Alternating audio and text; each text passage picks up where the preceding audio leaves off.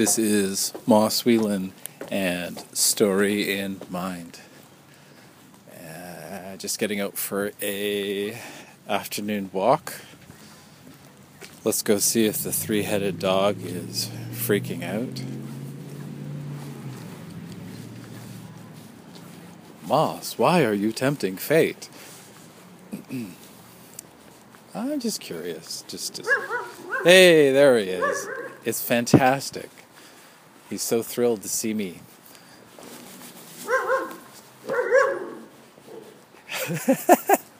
He's like spinning around and... Oh, so happy. It's good to see you too. Bye-bye. Bye-bye. The dog is doing this dance. To me, it seems like a dance. It's going in circles. I kind of remember that that's a sign of... that might be a sign of something actually wrong. And I just remember seeing dogs that are cooped up that do that. So that's... I hope it's not the case. I hope the dog's happy. You know, it's a nice day and everything. I guess it's the limitations of, one's existence, right? And so, well, hopefully it's okay. Topic. What's the topic? I just did a check, and I saw this one topic is the snowflake method. And I don't think I've talked about it. I've actually used it. I'm going to mangle it now because my mind went off in a kind of slightly different direction. So the basic premise of the snowflake method is rather than linear, what you do is you have the story, a summary of the story, the basic premise of the story, and then you start to break it down into smaller and smaller pieces, scenes, right? Until you end up at scenes, and you can even break down the scenes into smaller components.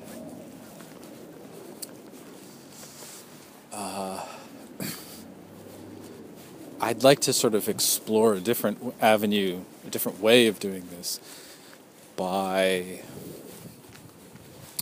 Oh, that's nice. The wind is blowing and the petals are falling, the blossoms. So let's see. I'd like to suggest a mind map. I think what I want to do is to take it quite... this non-linear direction. I'd like to take it literal and to actually suggest a story, like a way of doing a story that is non-linear.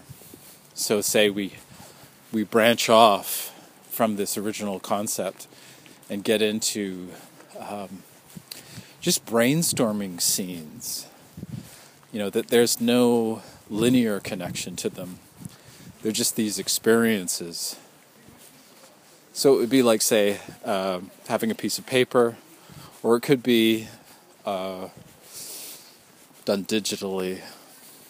It would be interesting to do it as a drawing, use a drawing program, and to have at the center, there's this basic premise. It could be a log line.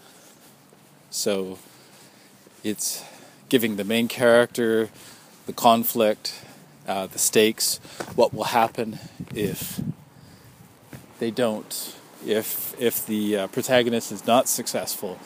Well, what will happen? What's the outcome? What's the reason for going on this quest or adventure? And so, my interest is, say, just from a creative viewpoint,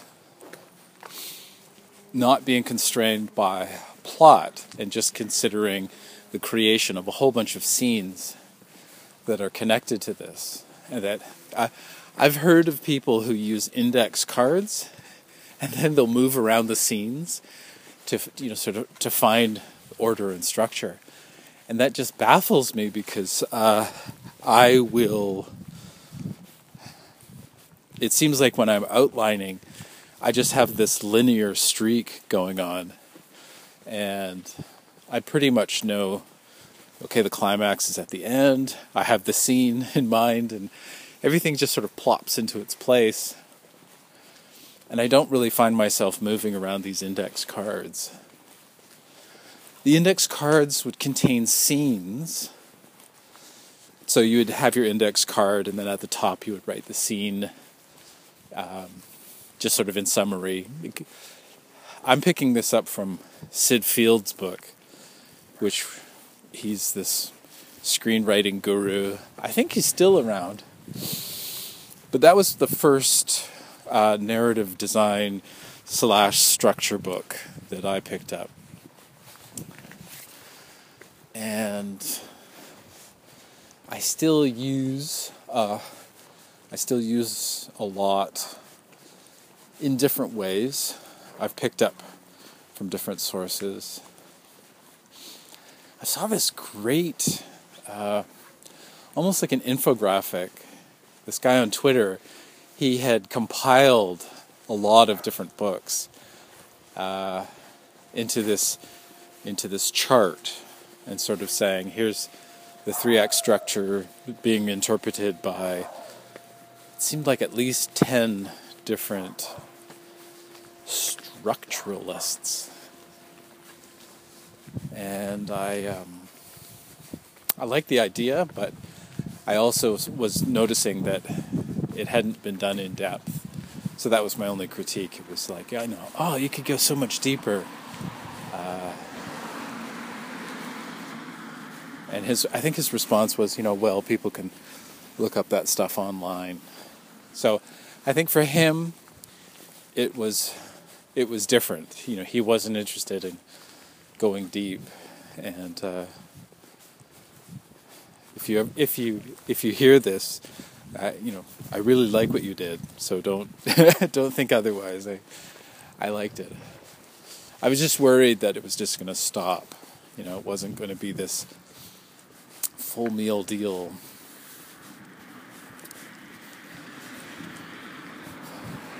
Okay.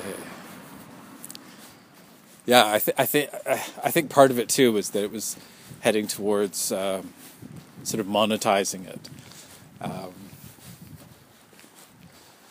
But I say, take all the information and squish it together. Don't stop. I'm not sure. I'm just rambling about that. I think I saw it last year on Twitter, and I hyped it a bit.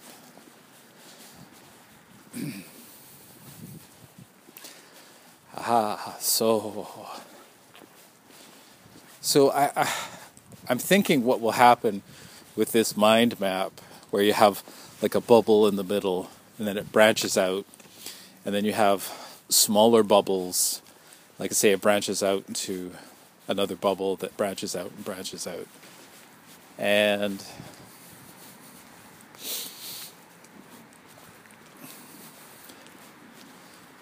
so what would that look like? And here's an example of my thinking. Right away I go for the climax, and it's like, okay, there's this battle between the protagonist and the antagonist, this duke out.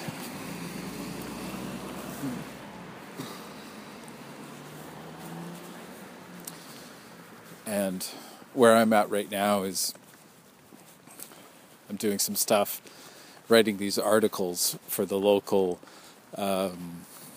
convention. It's sort of kind of like biography, but it's also going a chance to get a bit deeper into the this person's story.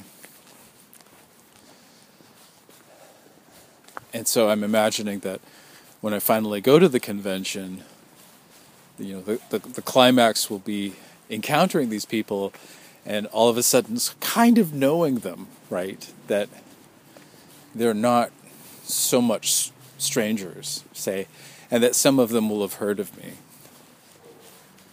I sent an email to one of the old-timers at the Vancouver convention, Graham,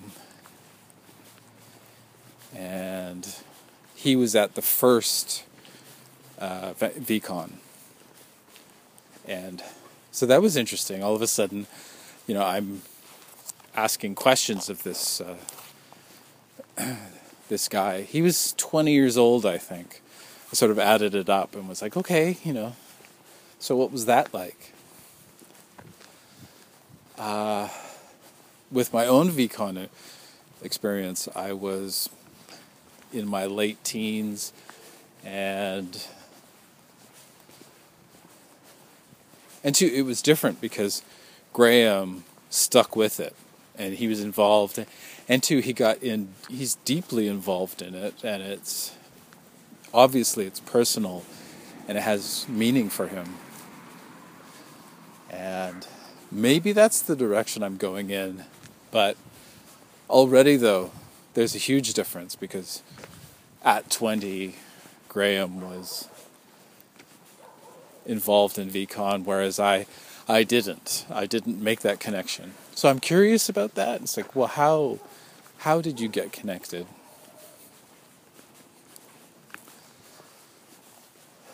I'm thinking that these articles and interviews would be useful for the podcast. This other guy is doing a VCon podcast, and he says that he's really close, and obviously it's much different from what I'm doing, because Story in Mind is just every day get up and walk and talk, hopefully about something. But the guy doing the podcast, Russ, sounds like he's very, he wants to do, editing and have it be, something professional. Let's see. The spring weather is continuing. Clear sky. There are clouds. There are clouds in the maybe northeast, maybe.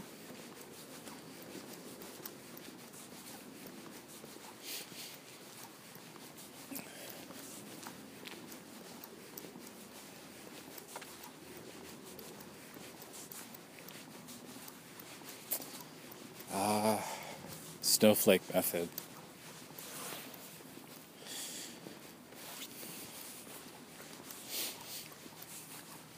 So the way the snowflake method would work is, it's supposed to be done, is that you would, say, break it up into parts, right? Say, the beginning, the middle, the end.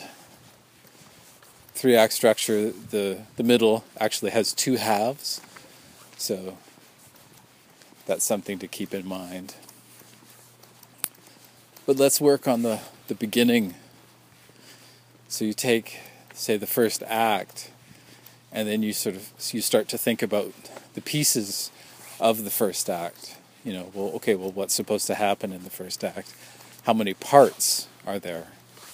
The first question, though, you would ask is, what happens? We've got the basic premise for the story.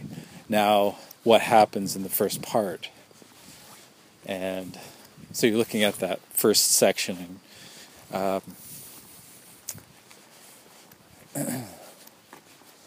Let's say it's something like Dragon. I think it's called Dragon Slayer. A movie from the 70s. And from what I remember, there's a young actor There's a couple young actors, male, female.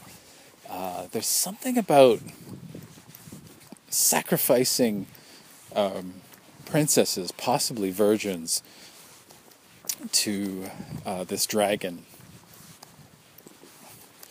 so that it won't attack this country or village. And there's a spear. Gosh, it'd be good to sort of rewatch this thing, because I'm sort of colliding. There's this collision of stories. Feels like another movie, Krull, is sort of blurred with Dragon Slayer, so that there's this sort of this new movie, this collage. But at the beginning, it's introducing the characters and introducing the problem, that there's a reason to go off and confront the bad dude.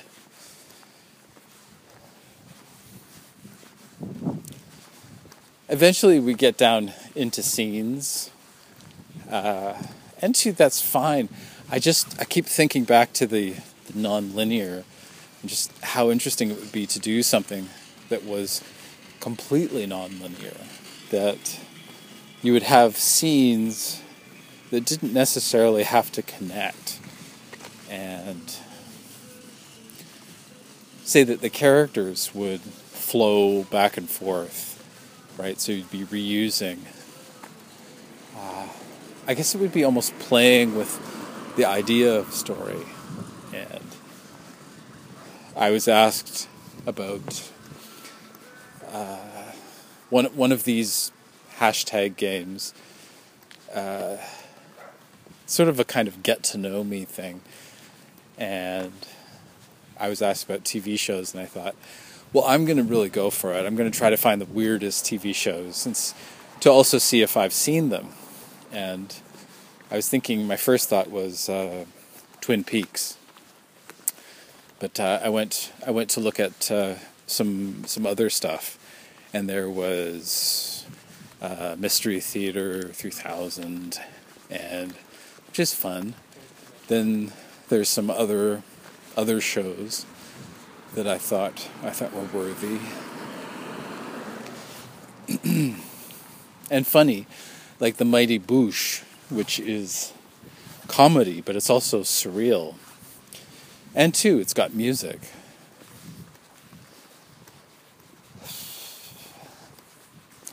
It's a weird thing because it depends on mood, how these Twitter activities hit you. If you're in a kind of a good mood, then you'll go, so, oh, okay, yeah, all right, I'll list some Hollywood, but other times it'll be, no, it has to be art house, or avant-garde or something.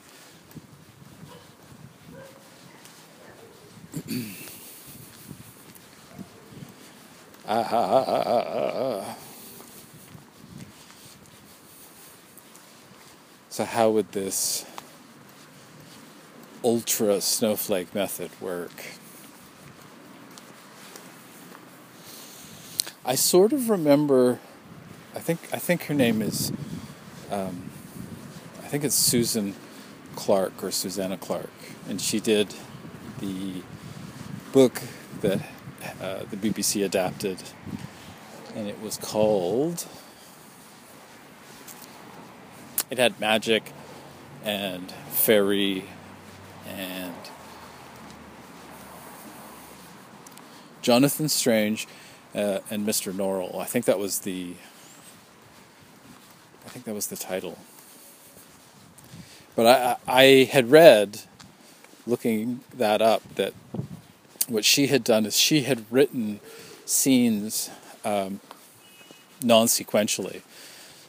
So she didn't say, write the whole thing, but instead she wrote, almost like, say, short stories.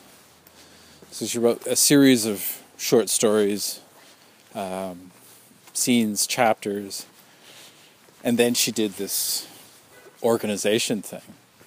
I think that's getting that is actually pretty close to what I'm talking about, and I love the notion. I love this. It's sort of a liberty from plot structure, and you're getting into the plot later, right? Okay, so you have to clean up everything later. And it really depends on who you are. I don't even know if she could do this technique again. I'm just thinking of this work of progress that has been kind of haunting me, and I was trying it out with this sort of mishmash character of 3 different influences, and I sort of sat back and went, I'm really not feeling it. I don't. I'm feeling bored, and I don't feel. It's not fun, and it's not fun. I'm not interested. That's important because you've got to have the interest, to keep you going. There's got to be, if you're doing sort of a nostalgia response, an homage, that you have that, the memories of your golden age, right? You're responding, and you want to make something, of equal or greater value. And so that's one example, but you could be responding to sort of a different vibe, and it's got to have your interest and passion. So I'm thinking about this work in progress and thinking, well, maybe this snowflake method, where but writing scenes, chapters out of sync, out of context. Say you have the main character, but you're not really paying attention to the arc at that moment, and then later on you're stitching it all together to find out.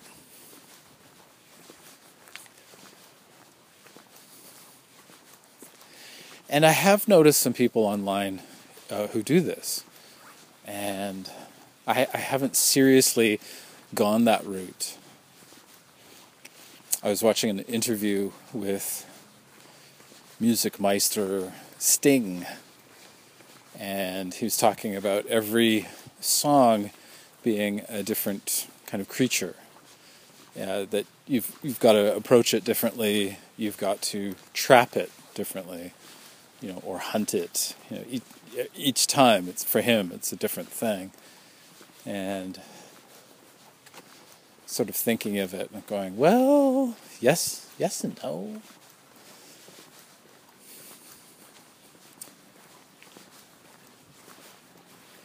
It's a bit different because you're in the realm of music, and so there is a difference. Lyricism, the lyrical. There are stories within songs, but it's a different medium.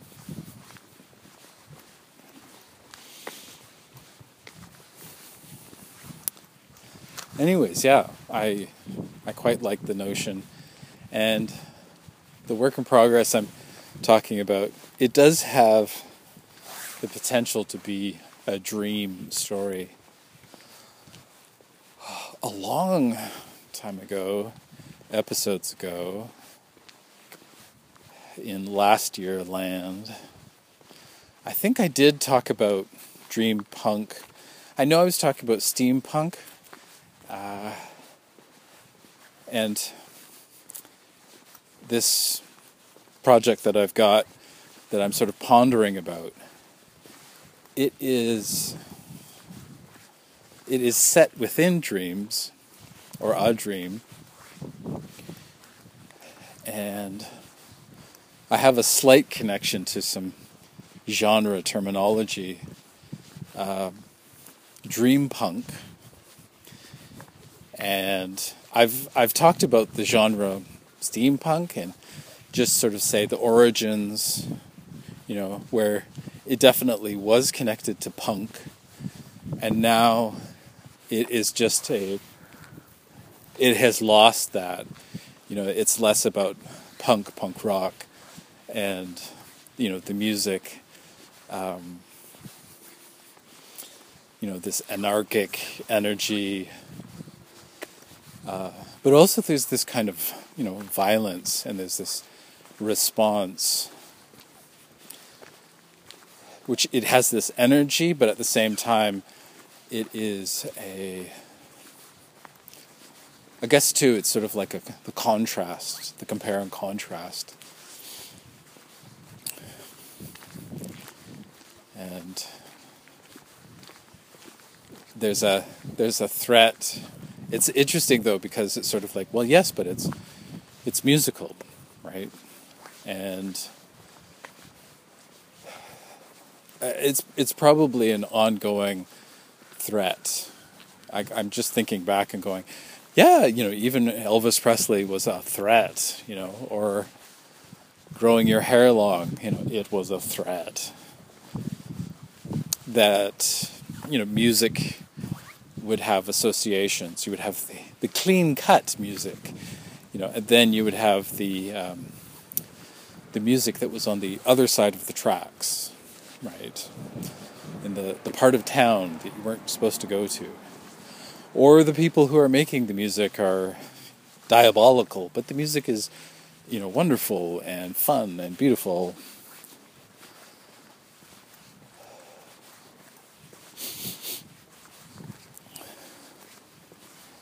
I remember for a short while, it was just a year, being part of a garage band in the 90s. And it was chaos. And it was sort of, attempting to make something in the chaos.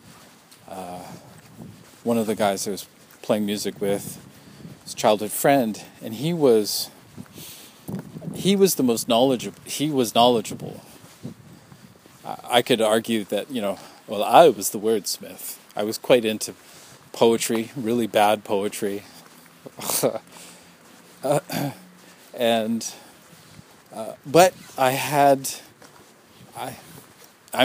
know that at that time I did have a lyrical ear, that I was very interested in the how to do the word part of it. And two, I would go on to study that.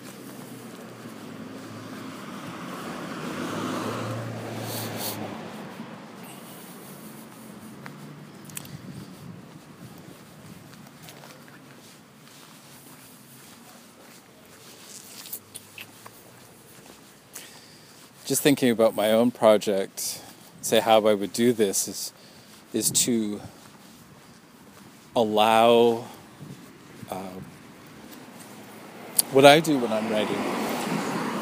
The system I have, the process, is that I have a document that is that has the chapters laid out in a screenplay structure style, with these 3 acts. The second act is divided in half, and then these smaller sort of containers. So how I would approach it is I would sort of jump forward, maybe pick a place, or possibly just begin to write these scenes and not really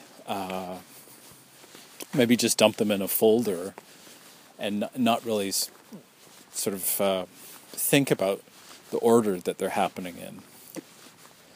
There's something pleasing as far as, say, dreams, because, dreams, in one way, dreams seem very disorganized, and yet in another way, they have the potential to be profound and personal and have meaning.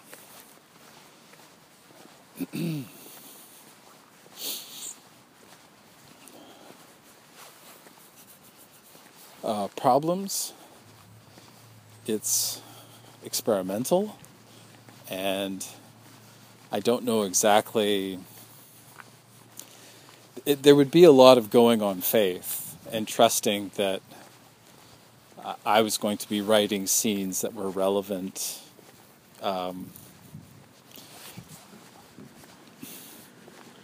It might lead to something else. I might write something that was a stepping stone to a scene that mattered, say. But ultimately, I would have to go through these scenes and cut and just decide whether or not they had any purpose. To the story.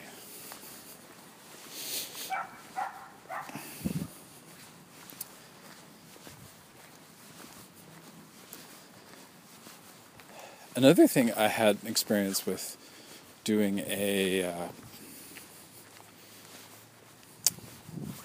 I did a manuscript in deep third, which is sort of, say, really sticking close to the main character. But when I went through it again, second draft, I began to alternate. So we still followed the main character, but every scene it seemed like we would be bouncing back and forth between the main character and whoever else was in the scene, and I quite liked it because it gave characters depth, but also perspective. All of a sudden, we were looking in a different way at the main character, and I quite like that. Because all of a sudden it became, the main character became more complex. And instead of just the subjective, all of a sudden we're outside and looking at the main character and from all these different angles.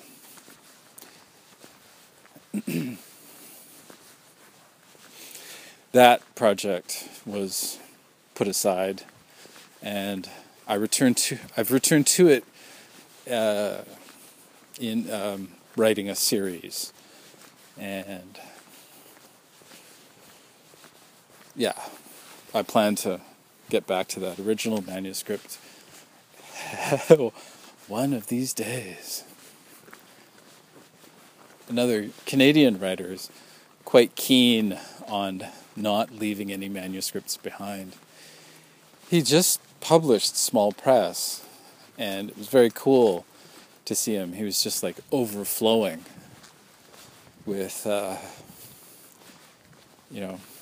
peace, love, and gratitude. So that was quite neat.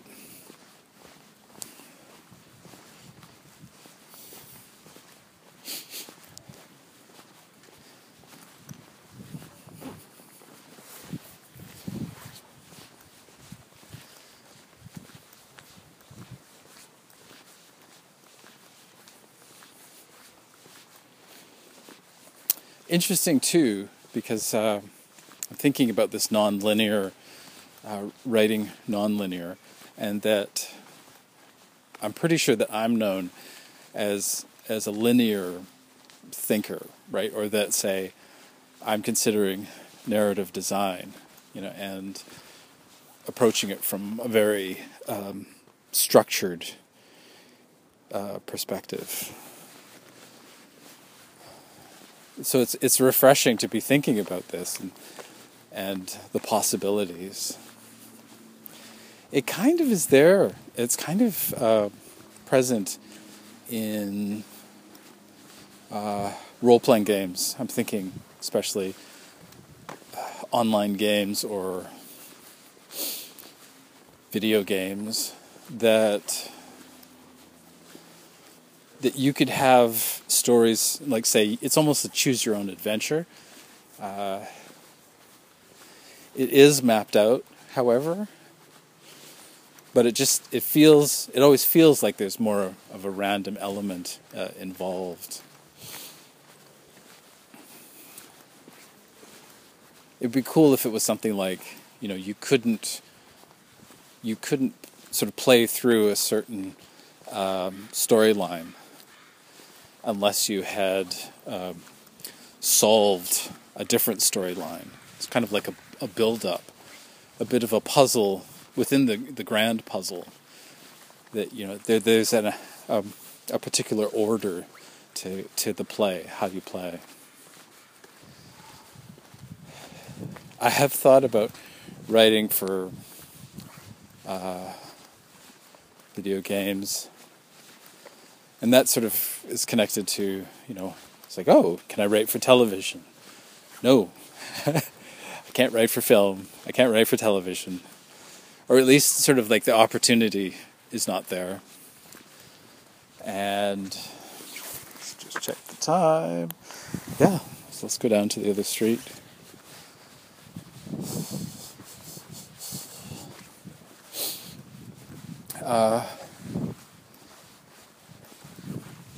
So making opportunities.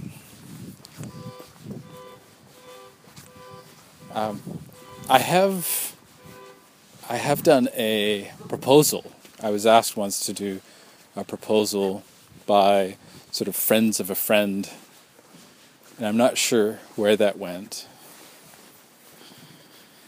And I thought it was pretty cool.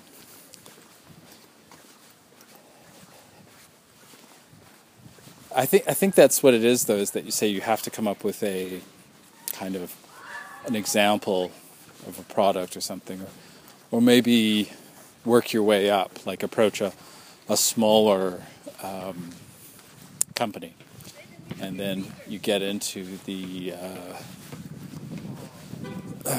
slowly work your way up to a larger company, maybe. Actually, I do know somebody locally who's connected to the handheld, the smartphone / cell phone, and so that's somebody who's managed to get into the industry, that industry.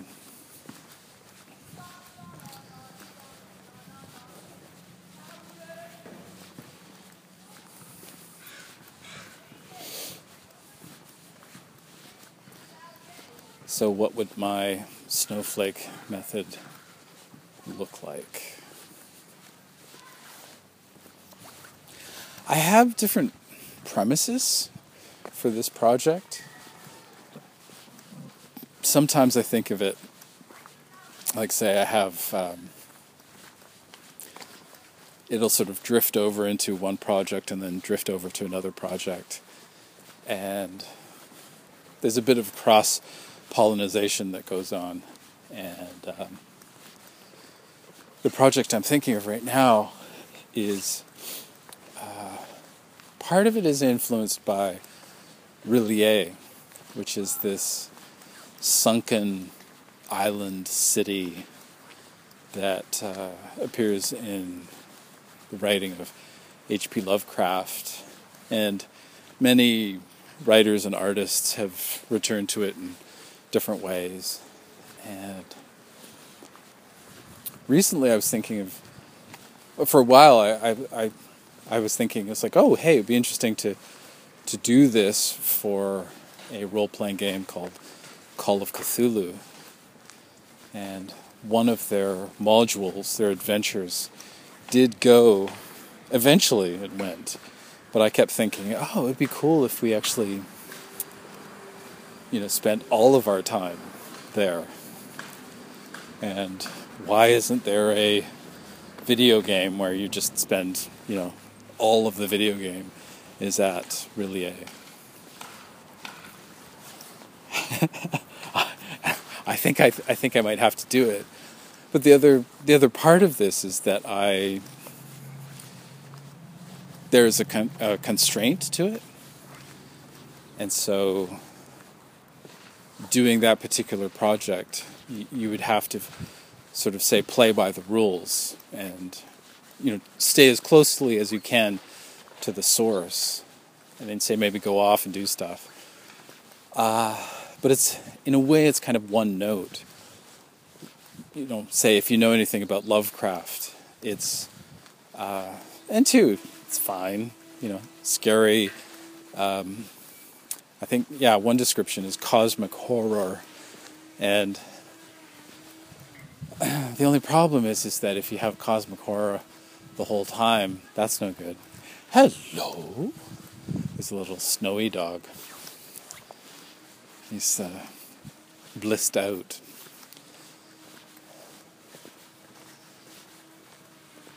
Yeah, we're moving into weather where you can actually get out and do stuff. Which is not entirely true. Vancouver is warmer. I'd like to say brighter. That said, though, I have this in my bones. I know that we're in for more gray days. Rain is on the way.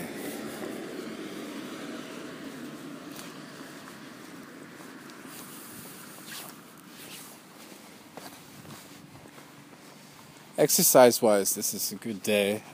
I was out in the morning, and now I'm out in the afternoon. So this will be 2 hours of using my legs.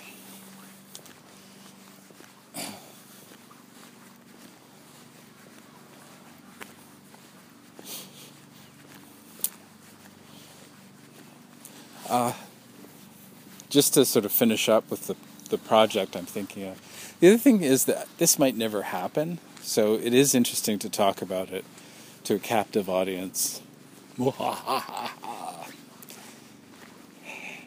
The basic premise would be that the city is the mind, but it is a dreamt city, and so going to the different parts of the city are different parts of the mind, and that, yes, there's terrifying stuff going on in the city, but there's also amazing, awesome stuff. So that's a setting, but it doesn't really help me sort of character-wise. And I was hoping to put my kind of nature-loving, perhaps personification of nature character into this setting.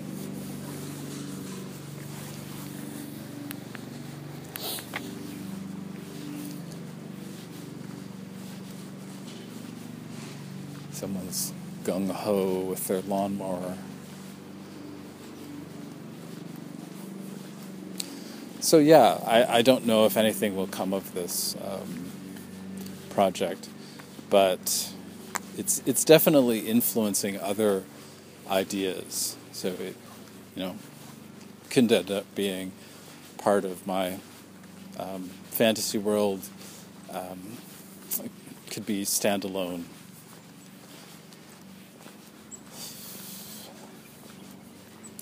Having a character with depth, that's the thing that is going to make or break a story. And that's something I don't have. I don't know really the backstory. I don't know who this is. That doesn't have to stop it from happening. Like, say, this could be just a project that I'm working on for myself, right? That it's just for me, and it'll just sit on a shelf.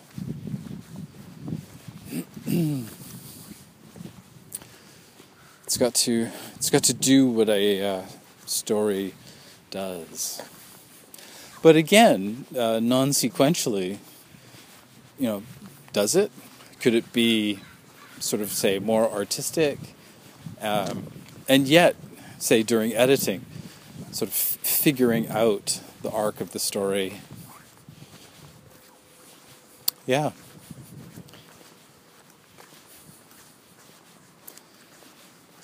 one of my interests that's kind of connected to dreams is the metaverse, and so we would get references to this,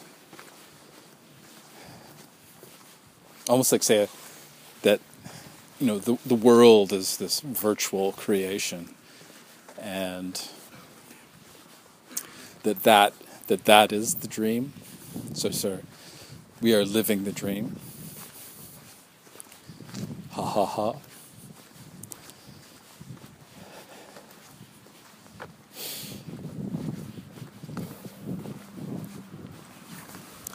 I think it would be great for people who, this non-sequential writing, I think it would be great for people who write when they're inspired, and that you weren't forced to write, the next scene. Yes and no. It's important to, like, say, if it really depends on what the purpose of the work is. If you're sitting there going, okay, it's making money, you're showing up for work. You're doing it as drafts. You are applying kind of like a business plan. Or no, that's not quite right.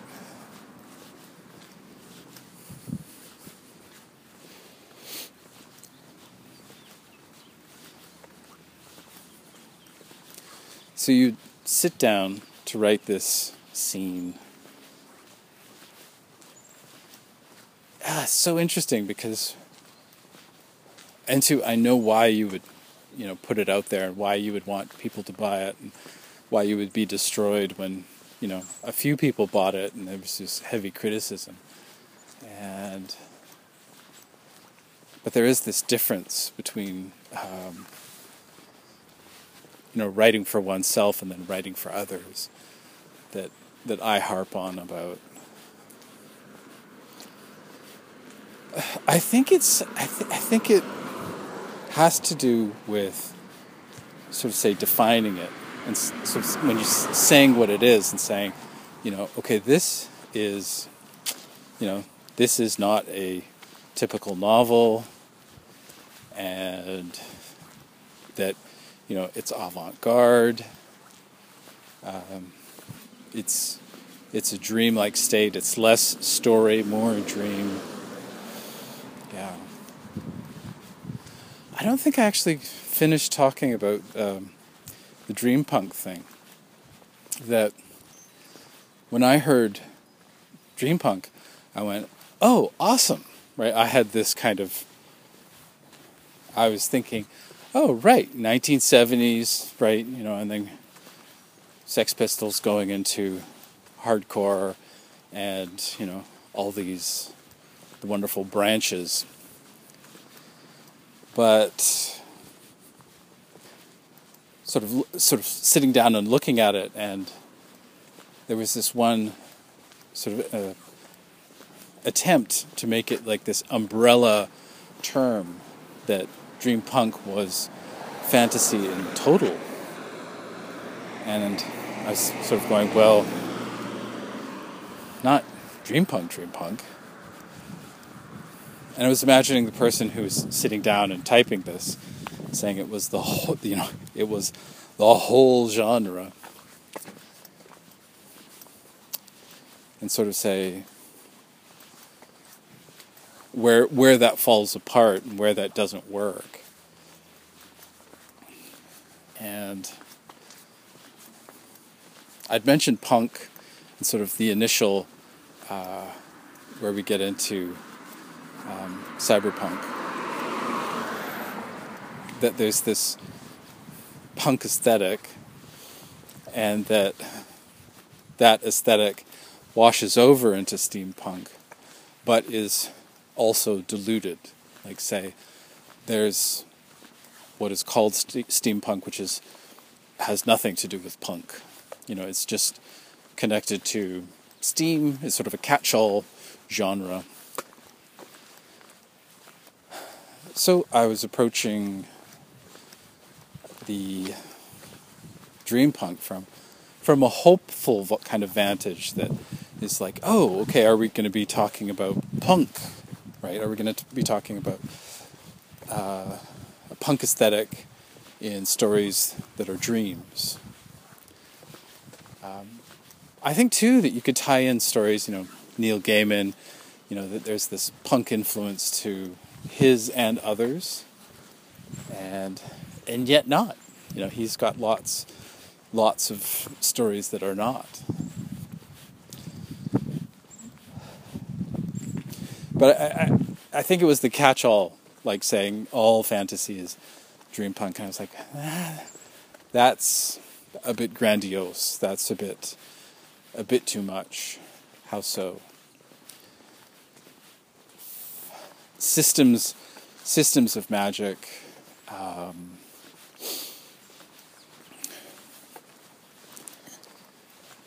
Say, if it's a catch-all, then you have, you're including within it all of the genres which are, say, on the fringe. These subgenres. And there's already a term, and it's called fantasy, right? Fantasy is the catch-all, and it is used by, everybody. It's just too much to ask, and it's too much to ask. It's too far, right? I suppose you could say, well, it's better to go all the way, and then pull back. So, yeah, so we shall see. I'm just seeing a neighbor who's cleaning out the, hey, I'm doing my podcast. Nice. So what's the first thing that comes to mind when you think about storytelling? Grand narratives of fantasy. Grand narratives of fantasy. Thank you very much, neighbor. Okay, take care. See you Keep soon. up the good work. Yes.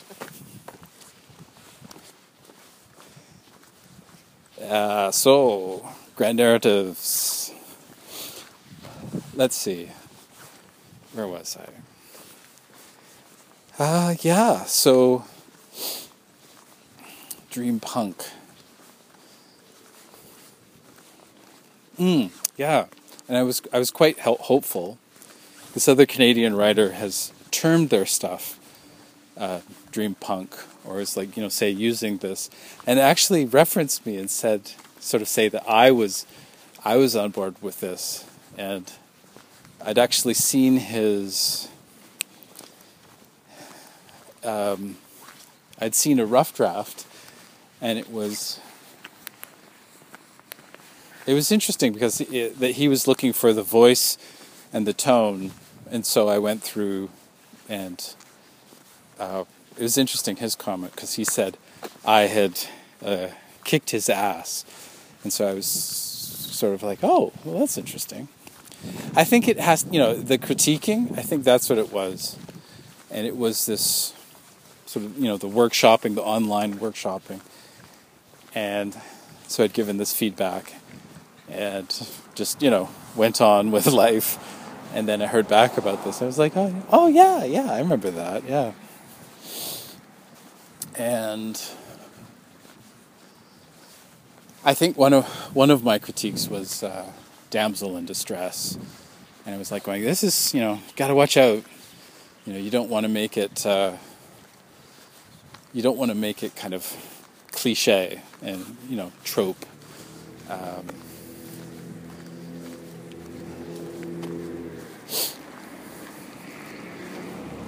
I found myself oddly lumped into this too, because that the main character has PTSD, is a soldier, and so I was like, oh, okay, all right. I'm not a soldier. I have PTSD, so this kind of changed things. I don't remember looking at it, in the same way. And suddenly I was I was faced with this. Yes. Wonder if I'll just give him a wave, see if he runs in a circle.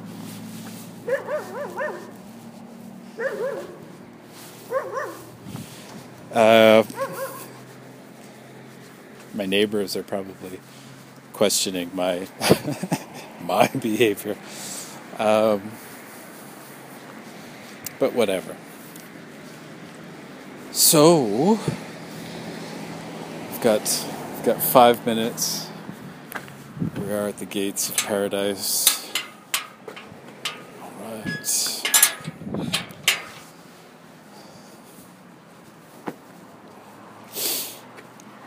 But which side of paradise are we on? Are we on the inside or the outside?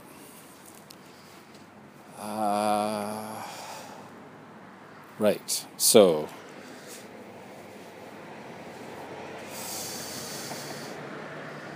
we started off talking about Snowflake Method, and then we ended up talking about Dream Punk. Yeah, that's fair.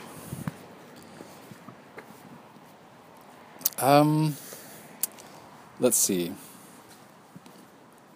Dream Punk.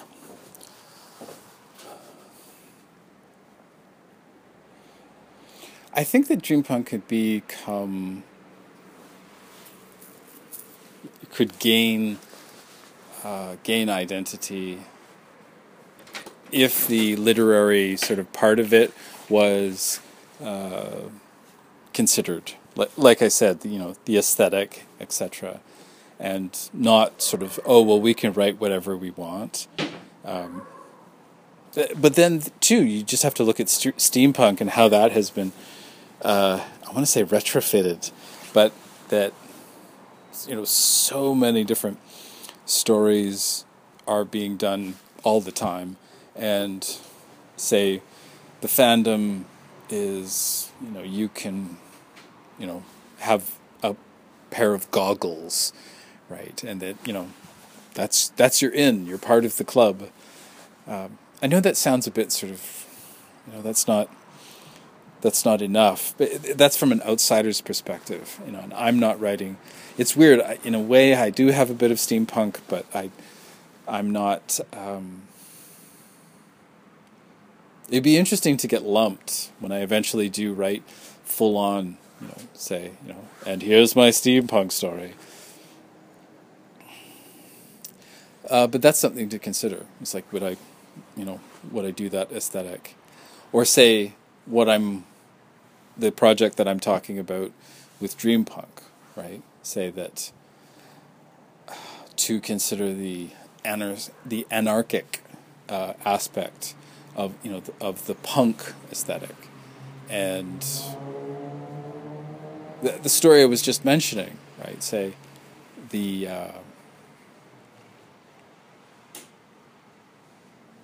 there's definite elements that sort of like, say, that I would have to look at, and I would have to go, oh, okay, well, what is the punk in this, or is it just dream, right? What is the intention behind it? I almost felt like there was a sort of like core group, and at one point I thought, am I getting invited to this? And then at the same time, like I mentioned my reticence, right? It's like I'm not feeling it. If there had been, say, a manifesto that I could get on board with that didn't have this, like I said, the whole fantasy genre is dream punk waiting to happen. And I was like,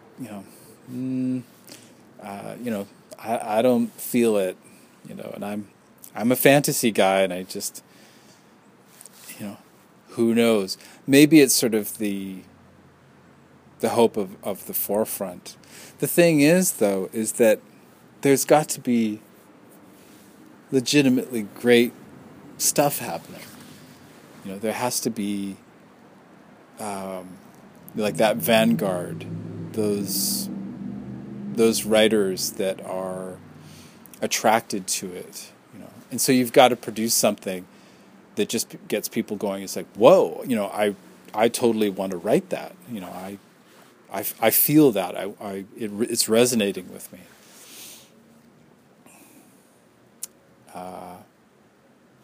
There is a difference as well with, the professional versus the amateur, right? And what the professional is going to do in order to make that happen. What do I mean by that? The person that goes to the library, puts in the hours, takes out the books, really considers how to do the thing. And I do see those people. I see a lot of people. There's a convention locally, Creative Inc., and it's so good. They have a special thing set up for, like, if you don't have a lot of money, that actually, other writers pitch in, so that, say, a writer, that's living in poverty can go, and I thought that's heart, right? That's the core of a community. Kindness. That's awesome. And I know people who are going there and who want to improve and get better, and to me that's the vanguard, right? That's the people who want to improve their craft. Okay, I'm done. Thank you for listening.